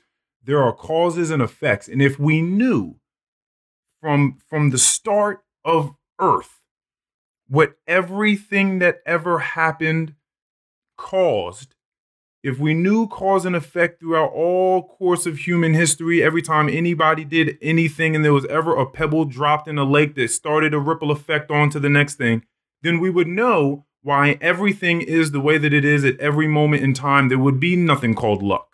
We would know what caused the next thing to happen. If I slap you in the face right now, you gonna get upset with me, we might have to fight. That would be, we'd be able to see in real time something causal. We'd be able to see me slap you, you get angry, us fight, my dad come over here, break it up, we have to stop the podcast. We would see that cause and effect take place. But because there are things happening and we can't be everywhere all the time and monitor everything all the time, we don't know what is causing the next thing to take place. This is why I love that show Touch so much that got taken off air. And I got to get that from, I know that file was at the house. I got to come by and find that file. I got to ask where she set that USB. But I got to get that. Touch is a great show. I think it came on Fox back in the day. I think it was. Touch. Yeah, but it's just about this show. This I forget what they call it in like metaphysics, but there was this boy and he just understood intrinsically how the world sort of worked. But he was mute. He didn't speak. And he would just like kind of run around like in the middle of the street. He would cause a bunch of ruckus, right? Like he was just like a real nuisance to the people that were taking care of him. But every time they would go run after him or try to clean up whatever ruckus he was causing, something else would take place. And as the show went on, it would start to make sense to you why this boy was doing the things he was doing. The cause effect. Like he may be sitting at the table and knock his cereal and milk over, but he did that because he knew he knew that he needed to slow his dad down, because if he had have been able to walk out the door, that he could have been hit by a car. Oh, okay. So it's, it just gives you that like. So the boy knew the car was coming. He knew that there was problems coming because he was able to foresee the future. Okay. And it kind of makes you think. It's kind of like, when you going down the street and you see that accident over there, or you saw it just happen, and you're like, oh, if maybe if I hadn't have turned around because I left something and picked it up, was that me that got hit? When you're just thinking about things that are that close, it can make you think. But you don't know, because it's something that there are causes and effects that are happening that make things happen just the way they happen. That's just happening. When I got in a car accident, like in 2016, when I first got in the car, I did not have my seatbelt on. My girlfriend at the time, well, my fiance now, but my girlfriend then, was like, hey, put your seatbelt on. 5 minutes later, my car is smashed into shit. And I often think like, damn, what if I didn't have my seatbelt on? Because she could have not said, but she could have. Yeah, she didn't have to say nothing. Yeah, she didn't have to say nothing. Yeah, we was on our way to Walmart to get some food, make some fajitas that night. I remember it. I remember it very vividly. Yeah, man. It definitely gets deep. So I'm just trying to live. I'm trying to just be. I mean, more mindful of everything possible at all points in time, but certainly taking accountability for who I am, how I treat people, what it is I'm encouraging in my life, all that sort of stuff. You know. And again, if I'm doing this, what am I sacrificing? When I'm doing this, what else am I sacrificing? Like those are real answers. Those are real things to consider because something's happening. It's either you're aware of it or you're not. Because like even when you were saying that, I was thinking to myself like, well, I mean, you can make two decisions simultaneously, but I guess if you make two decisions, then maybe you've left two other things undone as well. Yeah, I mean, what do you have an idea? Like, do you have an example of what you're talking about when you say two decisions at the same time? I'm saying like, what I'm saying is like, I think that it's possible. Like you're saying, you make one decision, so one other thing has been just left to rot. Essentially. Well, what I'm saying, all right. So, I mean, I got you this cup of water, right, and I got you this cup of water. There's orange juice in there. There's this green juice that I'm drinking. So, what I'm saying is, you had a cup of water, and you sacrificed this green juice. You didn't have this green juice. You had this cup of water instead. Okay. So every time you decide to go get something, you might leave here. You're like, you know what? I'm gonna just stop by Burger King before I get on 66. You got Burger King, so what you didn't get was Chipotle, or you didn't get Baja Fresh, or you didn't go home and make a salad instead. Like every time you're doing something, you're not doing something else. Something else is I was overthinking it. Yeah, it's just like something else is taking its place every time. That's what I'm saying. Yeah. You're sitting in front of your loved one at home. Are you speaking to them about something meaningful that could possibly better you all's relationship? Because if not, then that's what you're not doing. You're choosing to just speak about Kanye West and fucking Pete Davidson instead. Like that's what you're choosing to do. There's always, every time you make any of the 10 million decisions that you make a day, there's 10 million that you didn't make. That's pretty much what it is. So it's just about trying to be conscientious of what those decisions are.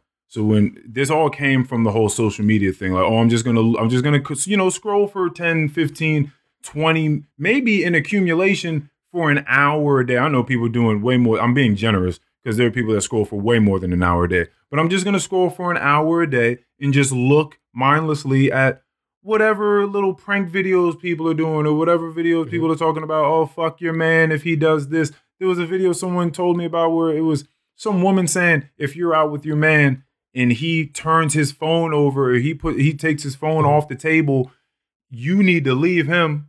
That's terrible. That is deceitful activity. That's mischievous activity. Not deceitful activity. He's trying to, get the phone away from distraction. You don't want to be distracted. It's crazy, right? That's what happens. I've even started, like, when I do my homework, I'll just leave my I'm in the dining room doing my homework. I'll just put my phone on the charger just in the living room so that it's not there, because I know that at some point I'm going to pick it up just to stop, just to break my attention from what it is that I'm doing. And for no reason other than that. Yeah. No, nobody called me. I didn't get a text. You didn't get a text, nothing. You just picked it up. It's there. Yeah. And so, but it's crazy how that happens, right? How that flip happens. Like you think at some point in time, someone's asking you, can you pay more attention to me? If you're in the room, can you be in the room with me, please? Yeah. Like, be here, listen to me, look at me when I'm trying to express myself. And then it gets to a weird place where now the phone is the real focal point. And if you put that off to the side, don't trust him. Yeah. Oh, that's crazy. He took his phone off the table. Women, leave that man. Yeah. He is cheating on you. Yeah. Crazy. That's a crazy flip in psychology. It's like, it's scary. Phones on the table. Wild out there for people. Yeah, exactly. Like phones out on the table and phone flipped up, which is hilarious because that's the exact opposite of what was being told in that book, Reclaiming Conversations, I told you I read about, where you turn over. Yeah, exactly. Because, when it's faced up, people don't want to start talking about meaningful things because they don't know if that's going to go off and you're going to pick it up. Yep. Like it's a signaling to them that you're not really taking them seriously if it's up. And if it lights up and they talking about something that really means something to them. Someone in my family just passed. Can I talk to you about it? Yeah, sure. Let's talk about it. Oh, hold on a second real quick. Oh, hey, you see this video? This shit crazy. I feel like I often call you when you're like out to dinner or you're doing something. Why even text back? Why even text back? Yeah. Like, why do I text you? Yeah, like why do you like, hey, I'm blah, blah, blah, blah, I'll hit you later. You could just hit me later. No, I could do that. So this is what I do. Again, he does that a lot. I'm telling you, I call. He won't call me back for another day. So be like, does that happen? But I mean, that's cool though. Because I'm not tripping about it. Sometimes I'm on a mountain. No. Because you have to reclaim your life, and if it was an emergency, he'd know. For sure. I'd blow the phone up. For sure. A ton of messages. Yeah. If it ain't nothing like that, then Yeah, if I get a voicemail, and he's just, Earl, call me. I'm like, okay, yeah, I need to call him back. But no, when I'm doing that, it ain't nothing to just look at whoever I'm at and be like, hey, listen, I'm gonna send this text message real quick, just let them know what's going on, because I don't know what's going on. Like, you might need to talk to me or whatever the case is, but I'm just gonna let you know, hey, dinner, like that 10 seconds don't mean nothing to me. I can have that and set that down. Now, what I'm doing in that 10 seconds is I'm making the decision to cater to you, to tend to you in our relationship and let you know what's going on at the moment. I'm not about to pick up the phone and have an hour-long conversation with you while I'm hanging out with someone else. Right. So there's balance in things, right? So that's pretty much what that's about. Yeah. But man, Jesus Christ, for all you people out there that think that you just got to be on the phone all the time, and that the people hanging around you, if they're weirdos, that's exactly why my friend said he didn't want to not have a drink in his hand at the club. It's the same thing as these weird social norms or whatever that have been sprouting up since the dawn, the advent of technology, the way that it's been. Mm-hmm. It's like all these new rules and regulations. Like, but being different is better sometimes. People just go there and not have, I think, because you just got to be who you are.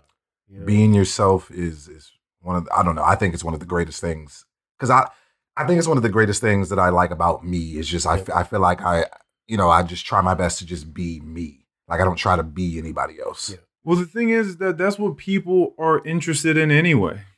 Yeah. That people are drawn to those people that are truly just being themselves, and you can feel it. It's like you can sense it. Some people more than others, but there's like a radiation from people that you can just tell are comfortable in their skin. They're doing them, and that's what it's going to be. There's something undeniably attractive about that thing. Mm-hmm. There's this conversation of beauty versus sexy that I find to be extremely interesting. Like, you can think of someone, conceivably, you could think of someone that is sexy but not beautiful. You could think of that in your mind right now. You could think of someone that you think is sexy but not beautiful.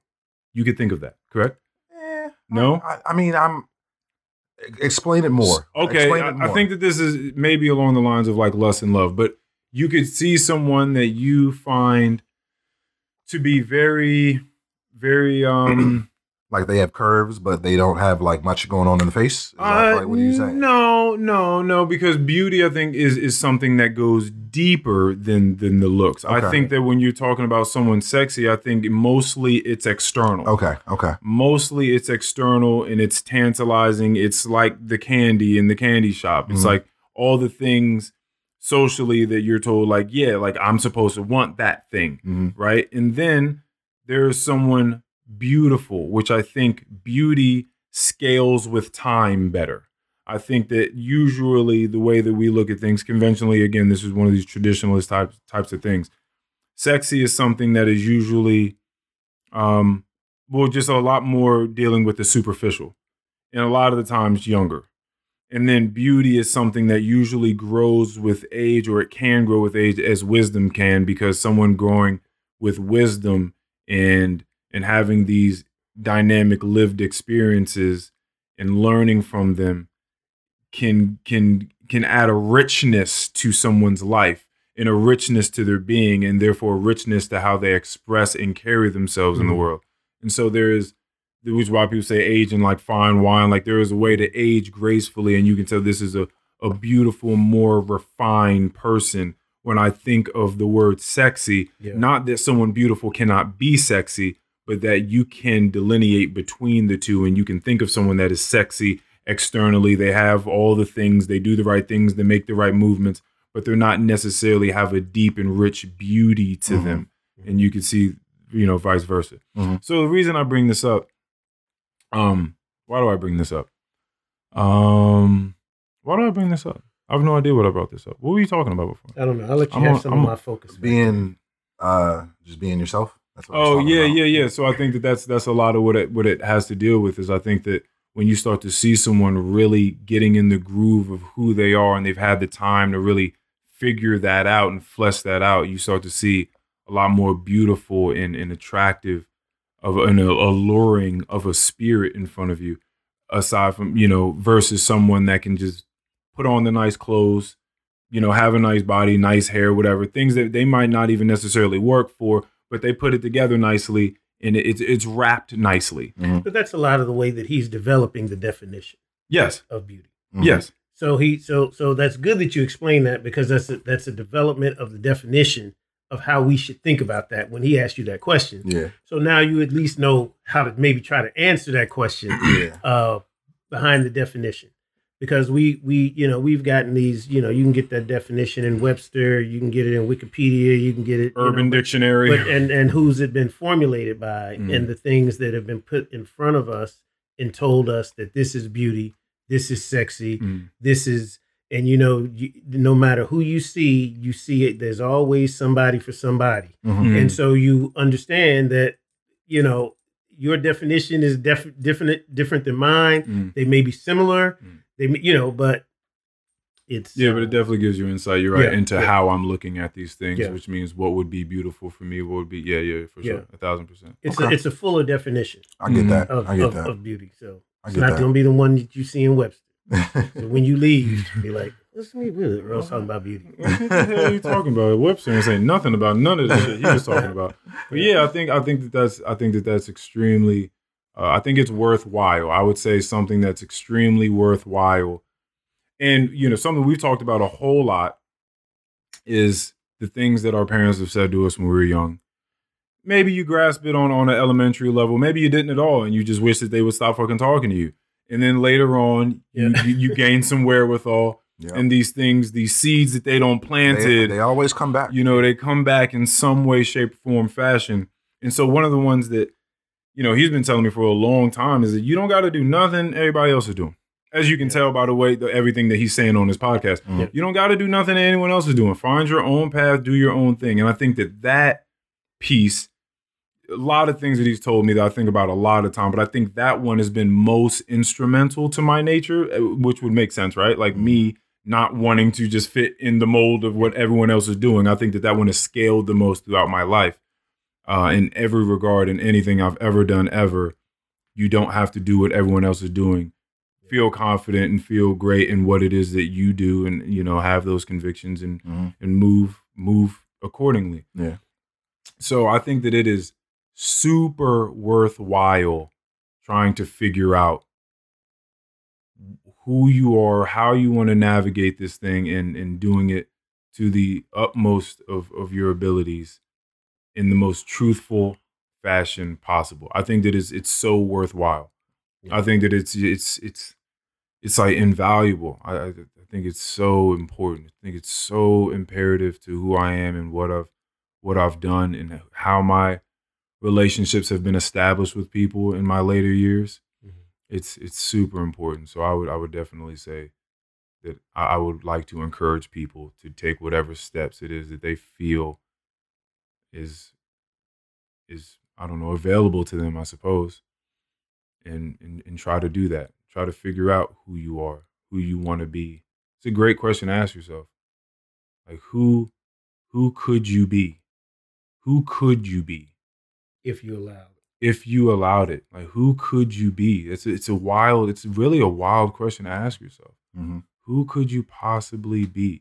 I think a lot of people, that like being a good person is something that's you good person or you not.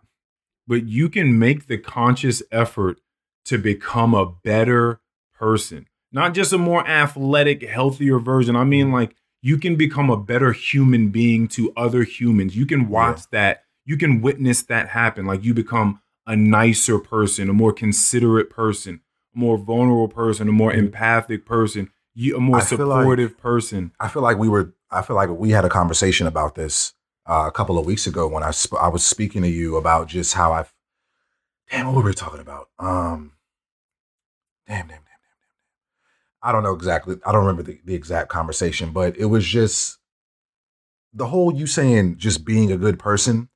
I felt like that's kind of just what I was doing. Like, I was okay with that. Like, I'm a good person. Yeah, you were talking about, well, what women are you attracting? You were talking about you realizing that you were not who you thought that you were. Yeah. Like, just being a good person for a long time, I thought that was good enough. Yeah. Like, that's good. Like, I'm a good person. I'm about here. I'm better than these guys. I'm not using pejorative terms with people. I'm not slapping anybody in the face. I'm not robbing anybody. Yeah. Like, I'm good. Like, I mean, this is what I should be, right? I'm fulfilling most of the 10 commandments. like I should be good. Right. Yeah, but like, being a good person, man, like, in the long run, I mean, yeah, it's great, but there's a lot beyond that. Well, there are levels to being a good person. Really what it is. So you can just be someone that just ain't bothering anybody. And like, that's great. Yes. That's a great person. If you're just not causing anyone else any harm, starting place. At least do that. Right? Like, if you're not going to do nothing else, do that. You're talking about at least. But that's what I'm saying. But some people are going to do the least. Yeah. And so for the people that are going to do the least, do that. Just don't step on nobody else's toes. If you don't want to do anything else, okay. Yeah. I'm not going to make you, but just do that at home. Just get out of everyone else's way. Yeah, I feel like just right now, like, more than ever, I'm just figuring out it's more out here. It's more out here. It is. It's more out here. It's great to witness yourself become a better person, though. Yeah. Just making conscious efforts to be a nicer person. You know, like these are things that I'll think about. Like, I'm out, and regardless of who I'm out with, sometimes, like, if I'm out by myself 100% of the time, and I'm I don't know, going into a store, I'm buying something, or I'm at a restaurant, I'm talking to the waiter, I'm talking to the hostesses, I'm talking to the people. First name basis, we're getting names and stuff like that. Then every once in a while, I'll go out with a group of people, and then I don't do that, and then I'll tell myself, why didn't you do that? Like, that's not what you do. Like, why are you choosing to hold back now that you're out with these groups of people? Like, do what you do. Talk to the people. Like, that doesn't necessarily mean that you're putting everybody else in an awkward position because now they may feel like they got to do what you did. Now they got to introduce themselves to the way. Yeah. Do what you do. Be true to yourself. And so you can witness yourself, again, making conscious efforts to be a good, a nice, considerate, active listener, and just interlocutor all together with other human beings. And it's just like, it's a great thing to realize that you can build that up. Mm-hmm. It's not just you just are where you are. Mm-hmm. Like, you can change. But even more importantly, it's important for you to do that because then you don't want to get into a situation where you're just like, oh, I don't want to be who I am with these other groups of people, you know, because you're trying to balance how they may feel. Right. Which really doesn't matter. Right. Mm-hmm. Because you're just being yourself. So it doesn't, you know, and it's not like you just being yourself as a drunk somewhere at the, you know what I mean? Yeah. I don't care. Yeah. I'm being myself. Right. Yeah. So, you know, because it's two sides. Yeah. Because then you could just trying to be true to yourself, but that you being true to yourself truly in an aggressive way encroaches upon everyone else. Yeah. So that makes sense. I'm just being myself. This is who I am. You know, we have to. You know, no, you do. You know, we have to temper. You know, my sister every now and then. We like, you know, because my sister being herself is being herself. But sometimes it's just like, okay, just look, just relax, just breathe, It's okay. You don't have to yell across the room. They're coming back. we've had we've experienced a couple of things, from time to time, so it's just like, okay, it's just all right, settle down. Yeah, but those are good moments, man. I try to look at every one of these moments where I'm dealing with people and the way that they live. And it's true because she's being herself. Yeah. Nothing out of the norm, just you're not caught off guard by it. Just makes some people feel uncomfortable, so that's some things can make you feel uncomfortable. Even a person being themselves, but not, so patience. You just have to be aware. You just got to exercise patience. That's really what it is. Absolutely. I've learned many lessons in patience. Patience was like one of the hugest ones that I've definitely had to consciously put effort towards in the past couple of years. Yeah. Patience with everyone around me. Just patience. Trying to understand where people are, the way they express themselves, what's really going on, getting my ego out of the way so I can actually see that, as opposed to looking at it through the lens of what I'm just perturbed. And so it's through the lens of rage, right, and frustration. It's like, okay, let me listen to what they got going on. Okay, this is why she thinks it's okay to scream at the waiter from across the room. Like, okay, like this is what she's not trying to be mean. She just speaks very sternly about getting her order correct. Yep.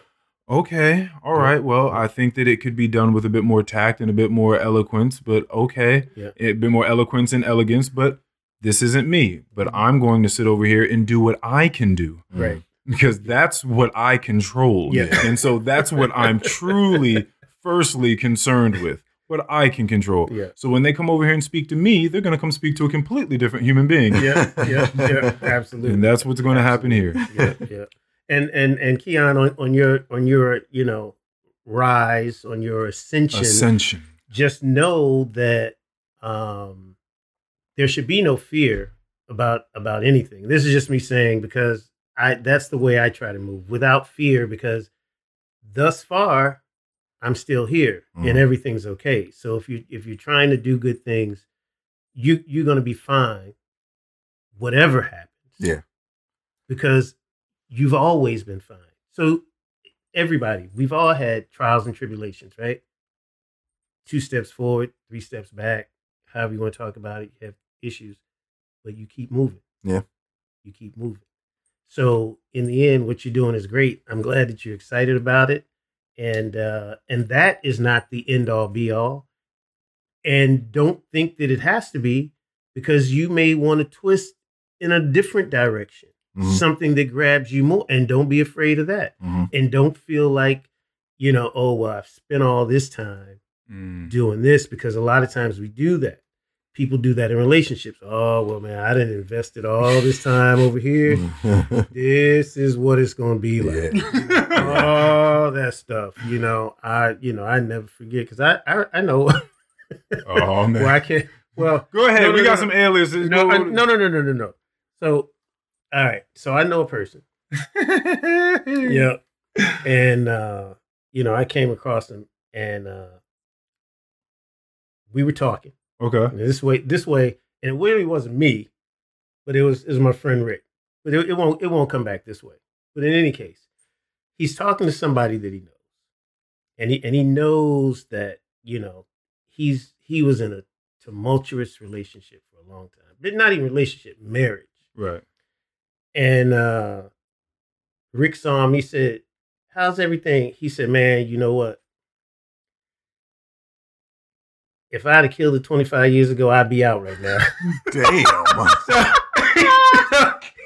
he was like, so it was just one of those things. Wow. It was the funniest thing I ever heard. But he was just like, if I'd have done what I needed to do when I knew I should have done it, I would have been out. Wow. So, that's easily the funniest response to that question I've ever heard. Yeah. Wow. Yeah. So just like, that's funny. That's been on his mind. On his mind. Yeah. For sure. I would have been out by now. For sure. Oh my goodness. This would have been year 23. Oh my God. Yeah. That's crazy. It'd all been over. Yeah, man. Yeah, you don't want to be in that spot, man. You don't want to be in that spot, man. Wow. Yeah, that's the craziest response you can That's say. Wild.